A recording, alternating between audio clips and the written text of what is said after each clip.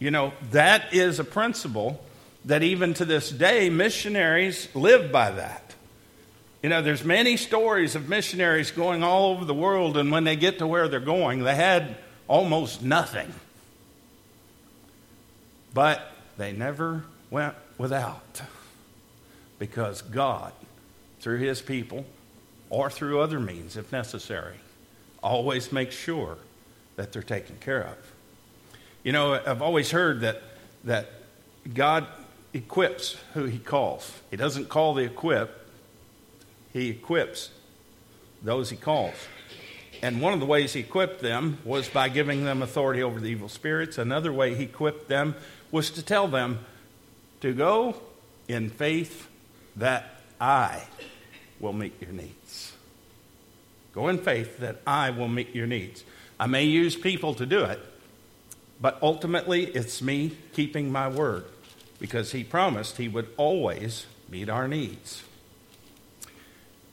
And he goes on to say, whenever you enter a house, stay there until you leave the town.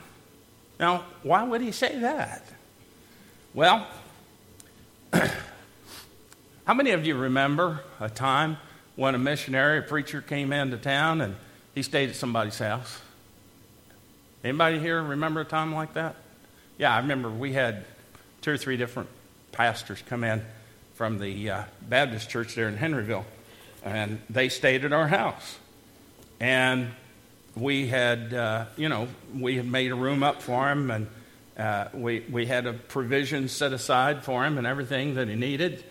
And sometimes, I remember Dad even letting him use a car to go visit, do things. So, Jesus wants us to go to the place where there's hospitality.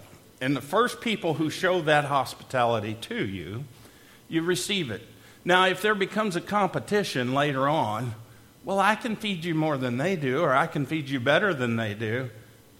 No, that's not what it's about, folks. It's not about going to the place, where it's 5-star accommodation. It's about going to the place where God's people are there to receive you. Because not only are you there to minister to them, but that allows them to minister to you. It works both ways, people. It works both ways. We should always be willing to accept someone else's graciousness to us. And we don't snub that graciousness by saying, well, the Joneses over here have more than you do, so I'm sorry. Thank you for what you've done for me so far, but I'm going over here now where they have better accommodations and better food. That's not a good way to do things. And unfortunately, we do have some preachers and missionaries today that seem to have forgotten this principle.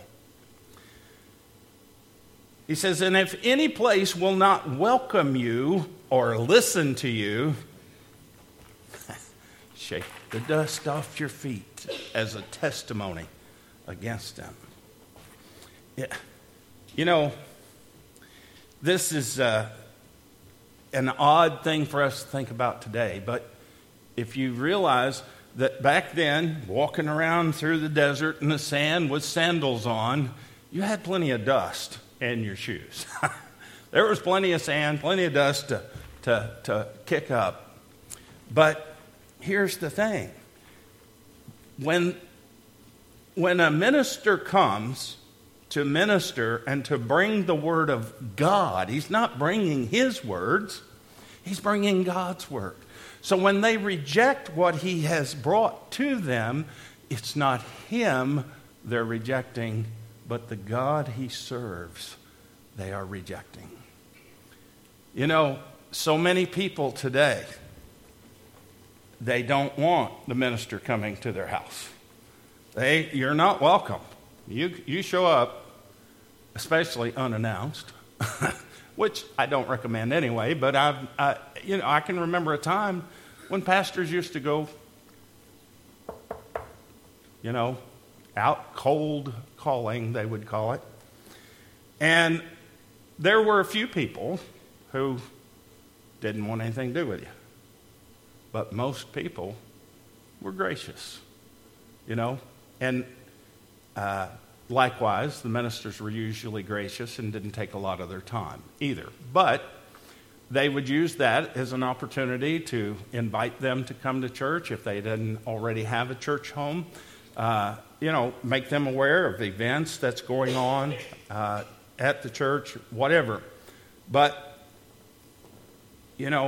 today, you have to be careful where you go and knock on somebody's door. And it don't matter if you're a pastor or not, Sometimes, especially if you're a pastor, and people know it. You just never know what you're going to get into. So the bottom line, though, is that God expects us in faith to share His word. But He also expects us to respect other people as we do it. It's just common sense. You should try to build a rapport of some kind with people before you try to go visit them. And you should schedule a visit with them, not surprise people.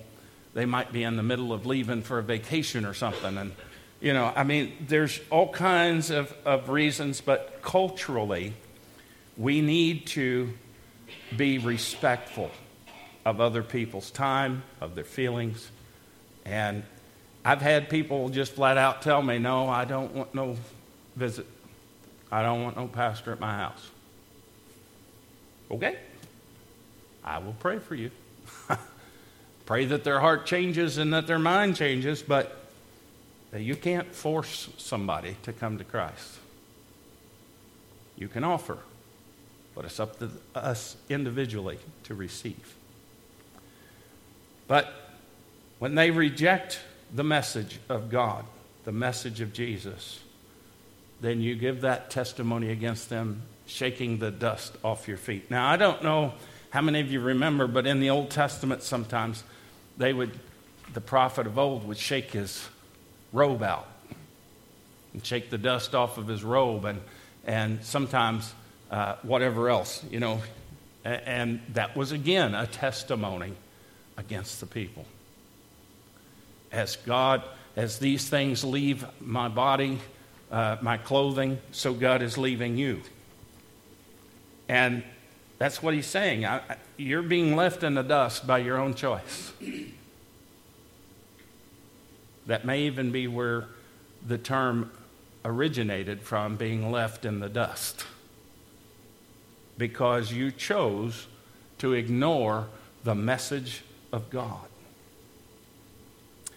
And there's going to come a day for those who did not receive the message of God or did not receive it appropriately and respond correctly, when they're going to wish very much so that they had. There's many people who will tell you today hell's not a real place. That's just a made-up story to scare people.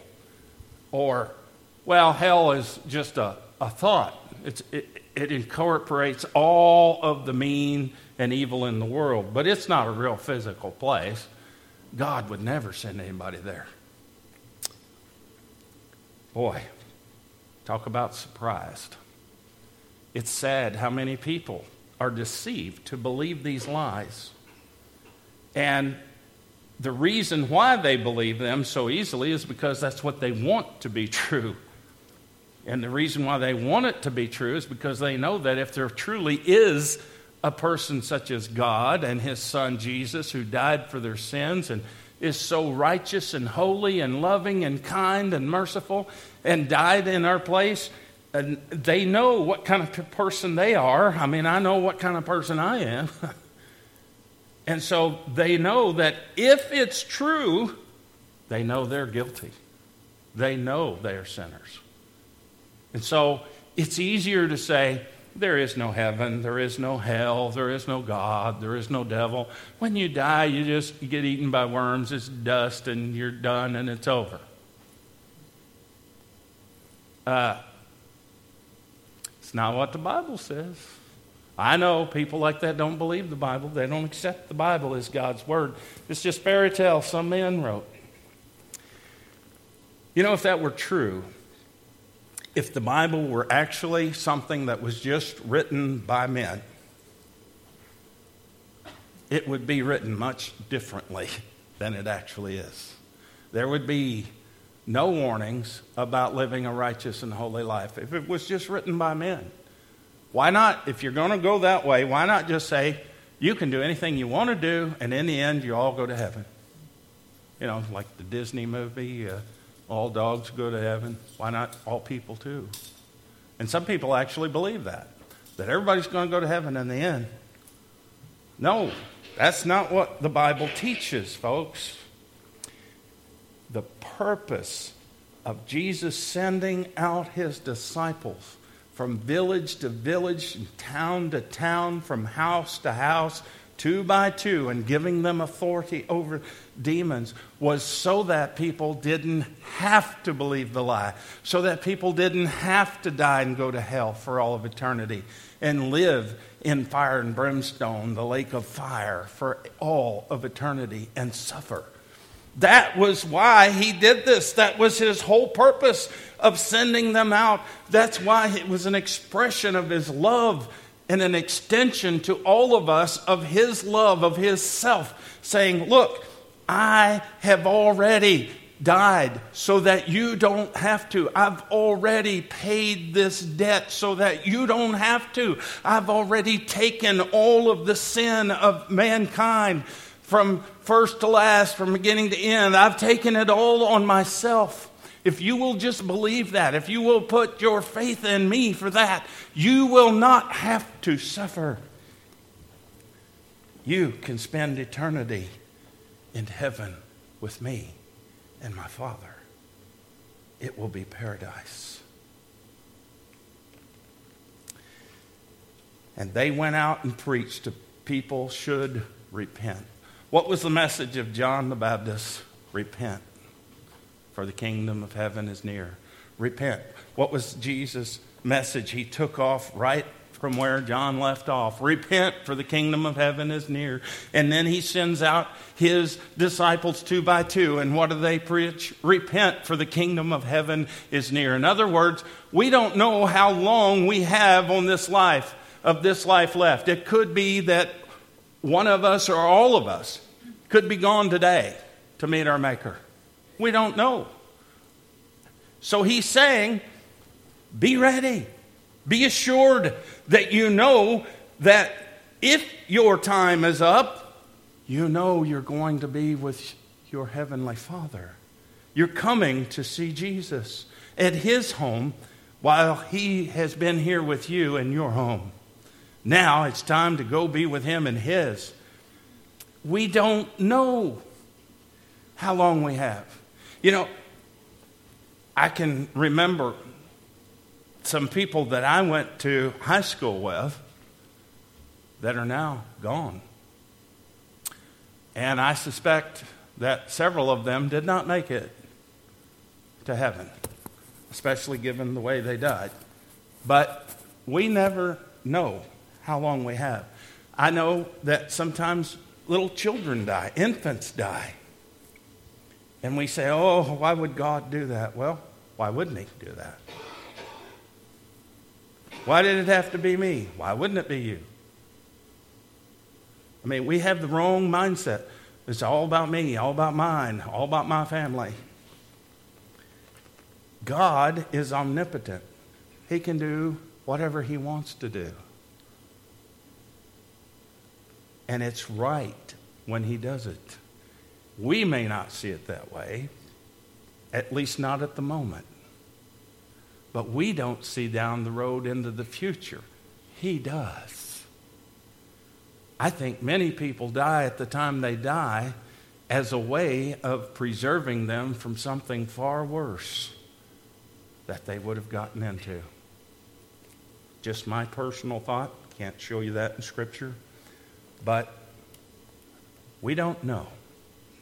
But it also says they drove out many demons and anointed many sick people with oil and healed them. Now, not only are they proclaiming the truth of God's message, but they're demonstrating the power and the love of that message by delivering people from their sickness, delivering people from evil spirits that have tormented them, sometimes probably for years and years and years. You know, I've met several people in my lifetime. I remember even when I was in the Navy, I met this person that was always depressed. I mean, just constantly, this person was depressed. It was never anything good. You could point out all the good things around them, and they couldn't see it. They would always find something negative about even the good things. I believe that that's caused by a demon that has attached themselves to that person's life and is keeping them focused away from the love of God, away from the glory of God, away from the goodness of God and His blessings. Now, we can choose to focus on all of the bad things that go on in this life, and we can be miserable right along with the devil, and he's causing that misery, and then he wants you to wallow in it. Or we can look at what God is doing to change those things, one soul at a time, one event at a time, one person at a time. God is changing those lives. That person that I told you about got led to the Lord and was never depressed again, as far as I know. They accepted Jesus. They could then begin to see what was good. Before, they couldn't see it at all.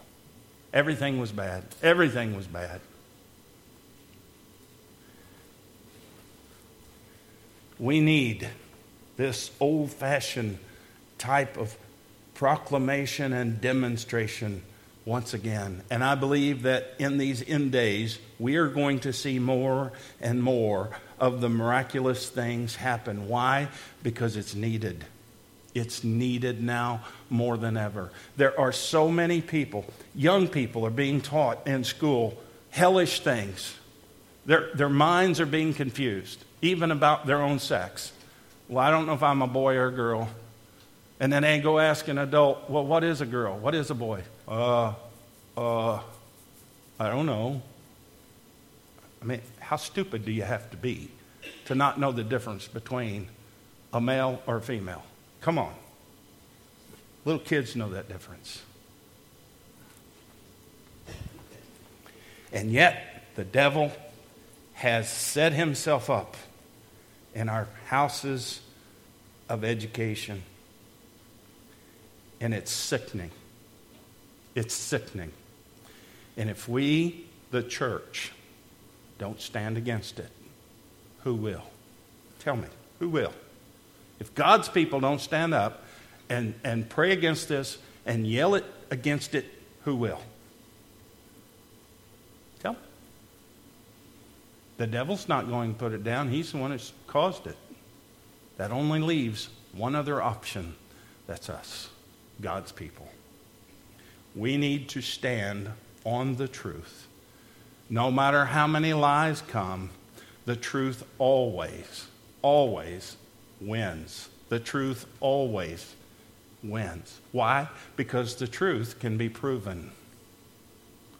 A lie can never be proven because it's false. Now, let me ask you this. Who does the Bible say is a liar and the father of all lies? So where's this coming from? It's not coming from the church, I hope. Unfortunately, there are some pulpits that's buying into the lies. They're just going right along with it. They're just selling out in the wild blue yonder to destruction. As long as I live, I will never stop preaching, teaching, believing the truth. How about you? Do you stand on the truth of the Word of God? If you go out 2 by 2, are you going to go out and tell the truth? Or are you going to compromise? And say, well, it's just another form of love. And God is love, so it can't be bad. And yet, the Bible says it's an abomination to God. It also says it's an abomination for a man to dress like a woman and a woman to dress like a man. It's not the parts of Scripture that we can't understand that people have a problem with. It's the parts of Scripture that we do understand. The parts that's made very clear are the very ones that people rebel against. It's our job to tell the truth. No matter what, no matter who it's to, it can be the President of the United States. We still have an obligation to tell him the truth. He may not accept it, or she, whatever might be at the case at the time, but we still have an obligation to tell him. If you don't repent of your sinfulness, confess your sins, repent of them, and accept Jesus Christ as your Lord and Savior, you will burn in hell for all of eternity. And it doesn't matter if you're a king, if you're a queen, if you're a pauper. It makes no difference. We're all equal at the foot of the cross, and we're all going to be equal on Judgment Day. Because none of us are going to be able to stand before God and say, look at me, I'm so good. Don't work that way. He's good. Let all men be a liar and God be true. That's what the Bible says, folks. So, where do we stand? Are we standing on the truth? Are we following and proclaiming the truth? And are we willing to have faith to demonstrate the power of the truth? If you have a need this morning, just mind the Lord and come as we sing. Brother Wayne. Our hymn of invitation will be number 361, Only Trust Him. Let's all stand, please. If you have a need, come forward.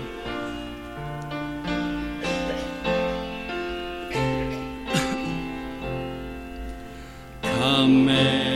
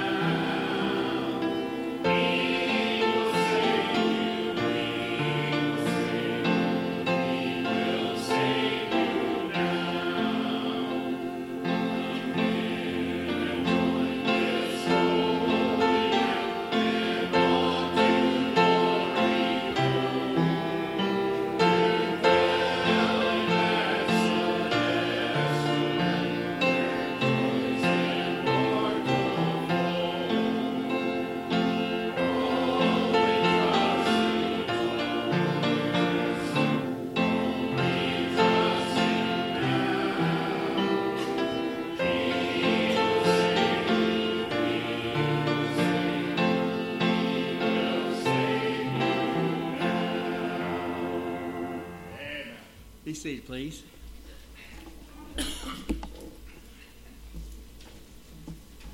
Brother Mitch, you have anything you want to add? No, just I know that a lot of people like me are suffering with these allergies, sinuses, whatever it is, so pray for each other. Okay. The only addition that I had been given was to add to the prayer list today. For the class tonight at 5 o'clock. Yes. All right. Jim?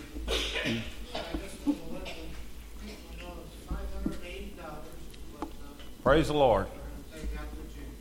Praise the Lord. Thank you, Jesus. Amen. All right. All right, let's stand together and be dismissed. And don't forget the Christmas meeting. Yeah, Christmas light meeting is going to be, where are you meeting at? Out there? Okay, out in the sanctuary, or out in Fellowship Hall. Sorry. All right, let's pray. Father God, thank you so much for being with us one more time this morning. Thank you for your love, your mercy, and your grace.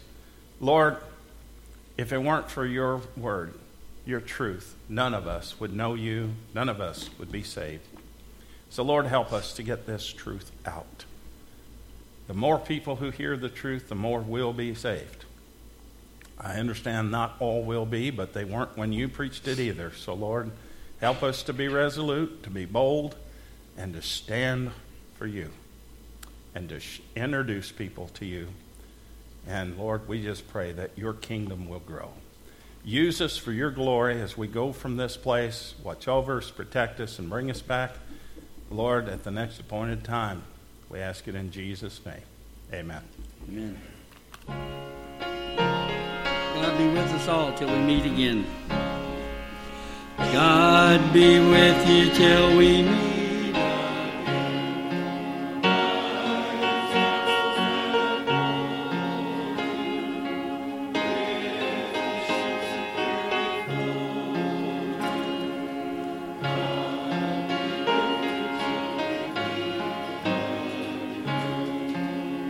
Want to have a blessed day.